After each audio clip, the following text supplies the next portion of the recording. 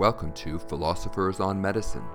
Side effects include having your mind blown. I'm Jonathan Fuller. Medical nihilism. Is it a vestige of a bygone age in medicine, beset with treatments like mercury and bloodletting? Or the proper conclusion of a line of argument about our current medical interventions, citing problems with contemporary medical research?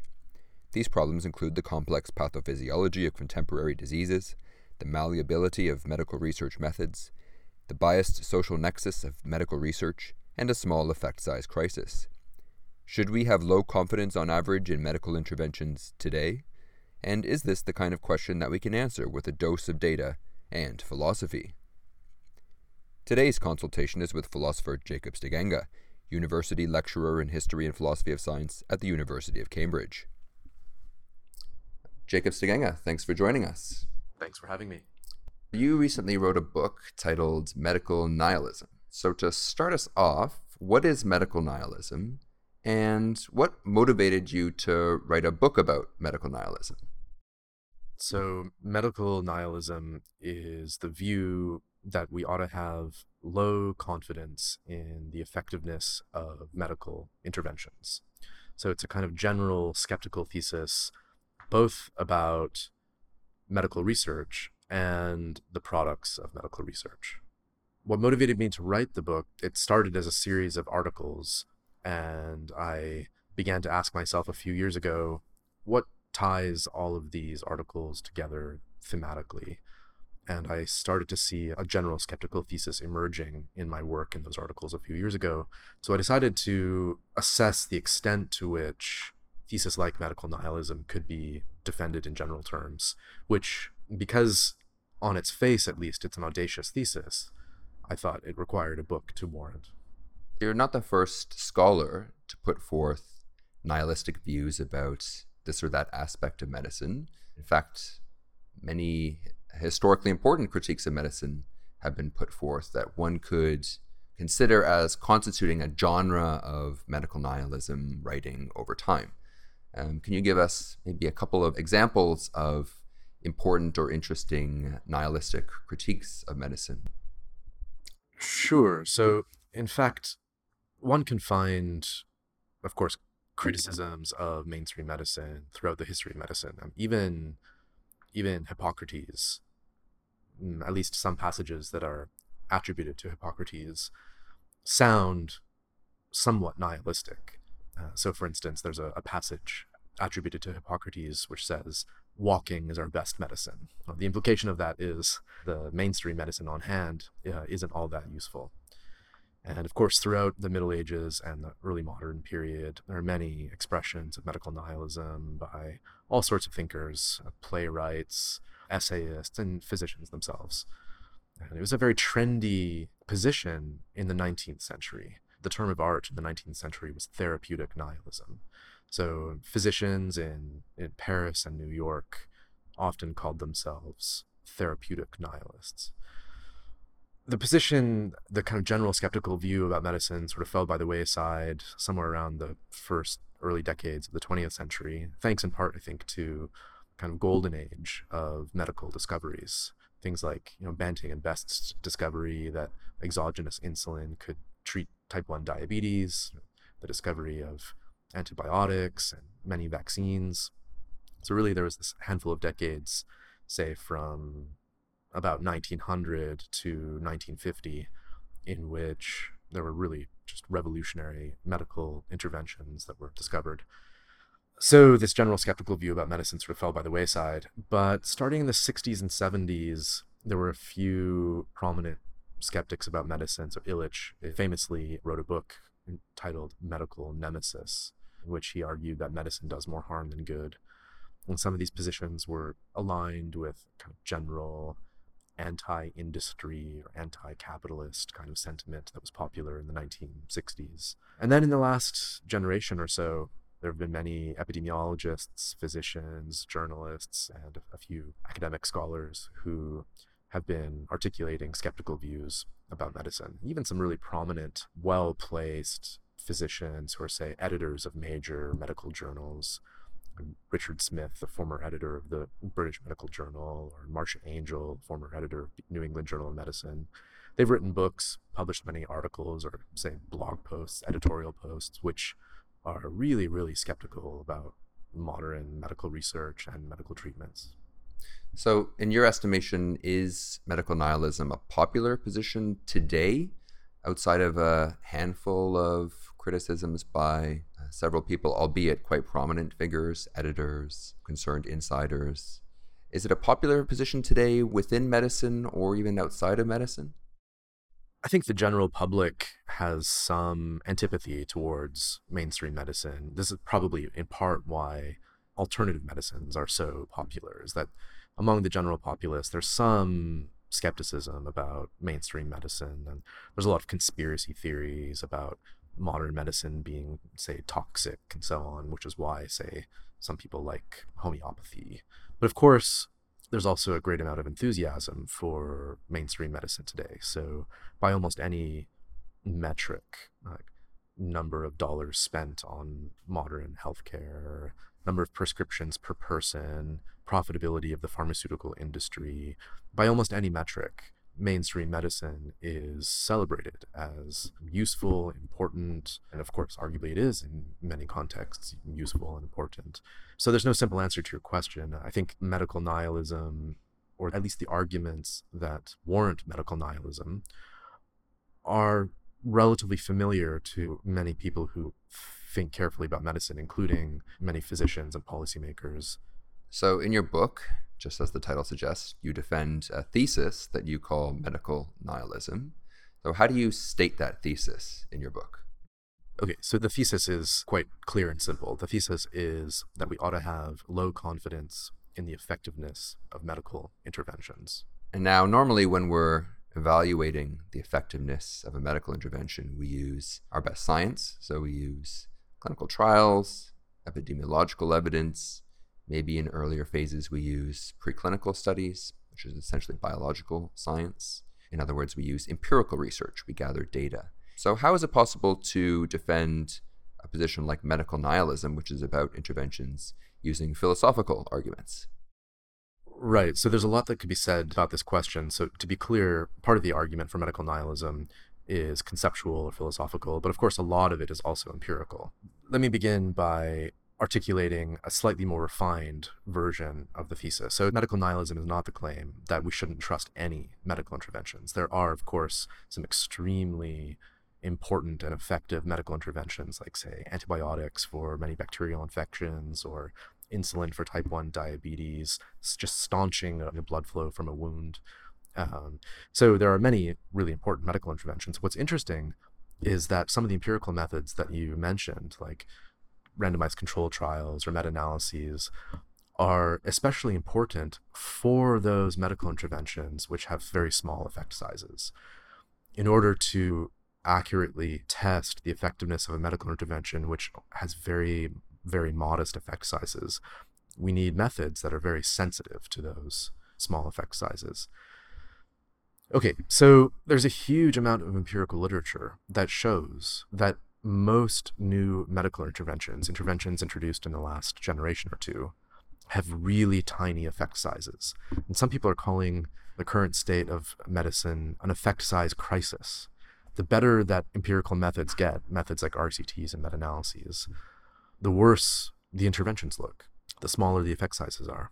So in general, part of the argument for medical nihilism is empirical. It's to look at the very best of randomized control trials and meta-analyses that show that many of our most widely used medicines have really tiny effect sizes. There is, in addition, a theoretical component to the argument. So part of the argument for medical nihilism employs this metaphor of magic bullet. The idea of medicines being magic bullets has been with us for about a century. Many of the early medical interventions, like antibiotics or insulin, really were magic bullets insofar as they targeted the diseases that they were being employed to treat with high specificity and high potency. So we do have a handful of medicines which are like magic bullets, but for various biological reasons, we have few such magic bullets, and there have been very few magic bullets introduced in medicine in recent years. So that kind of argument involves understanding how exogenous medical interventions like pharmaceuticals modulate our physiology, and involves understanding the complex causal basis of diseases under intervention today. So that's not, strictly speaking, just directly an empirical argument. It involves some theoretical considerations about the nature of pathophysiology and the ways in which interventions modulate that pathophysiology. And then finally, part of the argument for medical nihilism involves a sociological look at how medical research is carried out today. And as many journalistic commentators have noted, industry plays a big role in designing, funding, carrying out, and publishing medical research. Part of the problem is that such medical research is shot through with biases. So part of the argument for medical nihilism is to understand these biases. These biases contribute to overestimating the effectiveness of medical interventions and underestimating their harms. So there's an empirical component to the argument for medical nihilism, there's a theoretical component, and there's a sociological component. Another general argument you marshal in favor of medical nihilism looks at what you call the malleability of medical research. Can you tell us a little bit more about what you mean by that, malleability of research, and why that helps you defend your position? Sure. Many of us hold the view that a randomized control trial or a meta-analysis of many randomized controlled trials is like the definitive statement about whether or not a drug is effective. These are, big, carefully done experimental methods that give us a concrete effect size or number. It's supposed to be a measure of how good the medical intervention is. And many of us find that very persuasive. But the problem, as you noted, is that these methods are what I call malleable. So a malleable method is one which can be bent to the will of the researcher. There are many decision points in designing, performing, analyzing, and publishing RCTs and meta-analyses. And at each of those decision points introduces researcher degree of freedom, introduces the possibility of tuning the method such that the method is more likely to give you evidence in favor of your intervention under investigation. So some of these decisions include what kinds of subjects to include in a randomized trial in the first place, what kinds of properties should be measured in the trial, which of those measurements should be reported in a publication of the trial, which experiments or which randomized trials should be reported. So as we know, publication bias is a huge problem in medical research. And then when performing a meta-analysis, again, which trials to include in the meta-analysis, what kind of outcome measure to use to analyze the data. So there are all sorts of decision points in randomized trials and meta-analyses, and that opens the door for bending those trials. Okay, so as you've framed it, the thesis medical nihilism states that on average, our confidence should be low.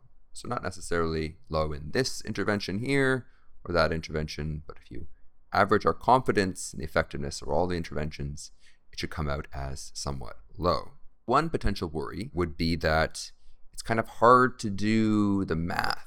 It's hard to actually determine when we look at all the disparate interventions we have that on average, our confidence should be low. So it's hard to kind of crunch the numbers and quantify just how confident we should be, even if we use a term like low, which is not so precise, but still commits us to some kind of range of confidence.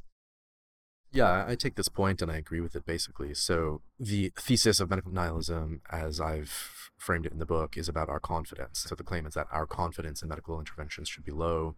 At the very least, it should be lower than what it currently seems to be on average. How low is low enough? How much lower should it be than it is now?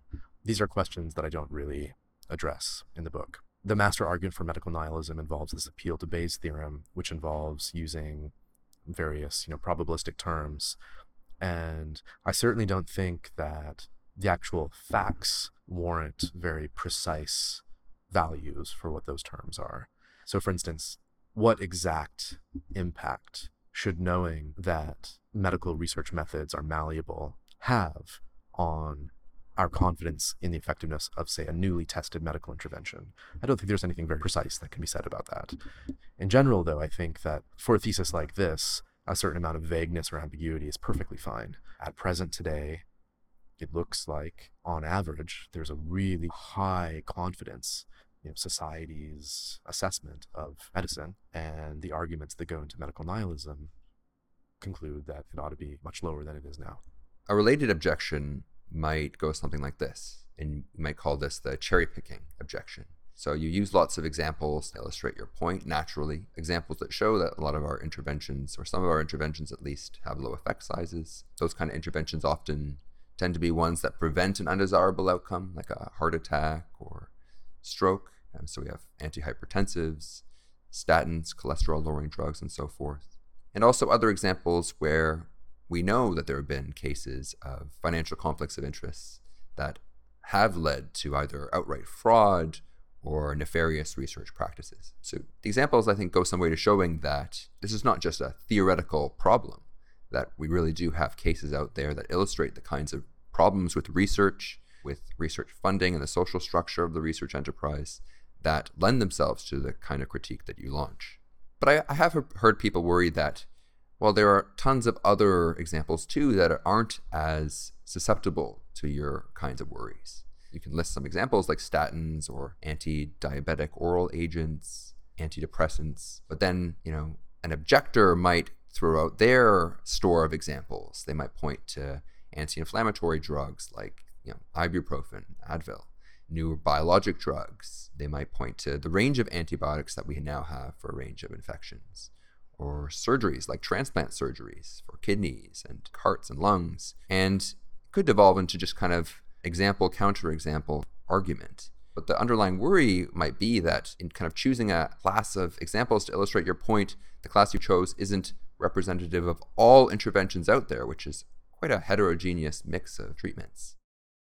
Right, yeah. So to answer this question, I want to first clarify that, again, the overall argument, what I'm calling the master argument for medical nihilism, is not merely an empirical argument, right? So there's a theoretical component, a conceptual component, a component of the argument that appeals to biased research methodology, and then there's an empirical component. This empirical component looks at really large range of randomized trials and meta-analyses on our most used medical interventions. Those trials and meta-analyses show that those most used medical interventions have tiny effect sizes. So the general argument for medical nihilism is not merely empirical. If it was merely empirical, then to make that argument, one would have to, randomly sample all of the medical interventions that are used and quantify the effect size of those medical interventions in a way which was like systematic and could be amalgamated between medical interventions. And that's, of course, not what I'm doing in this book. Like a kind of systematic review of systematic reviews. I'm not doing that. Of course, though, I use many illustrative examples throughout the book, and one might wonder, aren't those illustrative examples cherry-picked? And in some sense, I confess, those examples are cherry-picked. I chose the examples very carefully. I chose examples typically to illustrate the arguments by drawing on medical interventions which are the most widely used medical interventions in the last, say, generation or two. So you mentioned statins, blood pressure lowering drugs, antidepressants. These are among the best-selling drugs in the last several decades. And those are the medical interventions that I draw on to illustrate the more general arguments. If we accept medical nihilism, then where do we go from here? As patients, physicians, researchers, society? What are the implications of accepting such a radical view? Let me start by saying one doesn't have to accept the radical view of medical nihilism to think that there are things about medicine that need to be changed. So in the substantive chapters of the book, each chapter focuses on a particular problem in medical research or a particular problem about medical interventions themselves. And so one could take on board the articulation of those problems without taking on board the general thesis of medical nihilism. And if one does that, then on a kind of chapter by chapter basis, one sees that there are problems that need addressing. And throughout the book, from one chapter to the next, I suggest some ways in which changes can be made to improve medicine and medical research. But to the extent that one does find the general thesis compelling, then there is this question that you raise, namely, well, what now? What should patients, physicians, and policymakers do in light of this general skeptical argument? In the last chapter of the book, I make a few proposals. One idea that I like is called gentle medicine. So it goes by different names in different countries, different contexts, but gentle medicine is basically the idea that we should be intervening less in day-to-day cases of disease. We should be intervening less or using interventions which are less toxic and using more interventions which are aimed at bigger picture and underlying problems. So for instance, if you want to lower a person's blood pressure, we should get that person to eat better and exercise rather than give them, say, a beta blocker. So that's one idea that I propose at the end of the book, Gentle Medicine. I also think that regulation of new medicines needs to be strengthened. So if medical nihilism is a compelling thesis, even if only part of the argument is compelling, that suggests that there are pretty significant problems with the way medicine is regulated, especially with regulations for new drug approval. So part of the last chapter suggests ways in which regulations for new drug approval should be strengthened. Also, to the extent that the thesis is compelling, it suggests that the trajectory of medical research in general might need to be modified. So I make some suggestions regarding how research priorities for the distribution of medical research resources should be modified. So there are various kind of big picture solutions to some of the problems that I raised. There are also some kind of fine-grained solutions as well. So, one of the arguments that we talked about earlier was the fact that trials and meta-analyses are malleable. But there are various things that can be done to trials and meta-analyses to make them less malleable. And of course, I'm not the first person to note this. In fact, there are important organizations that are trying to articulate guidelines such that trials and meta-analyses become more reliable. What's interesting is that the better that trials and meta-analyses are, the more that they follow these improvements in methodology, the worse the tested interventions tend to look. Well, Jacob, I feel anything but nihilistic about the quality of the conversation we've had today. So thanks so much for chatting with me. Thank you, John. To hear more Philosophers on Medicine, visit www.philosophersonmedicine.com or find us on iTunes or Google Play.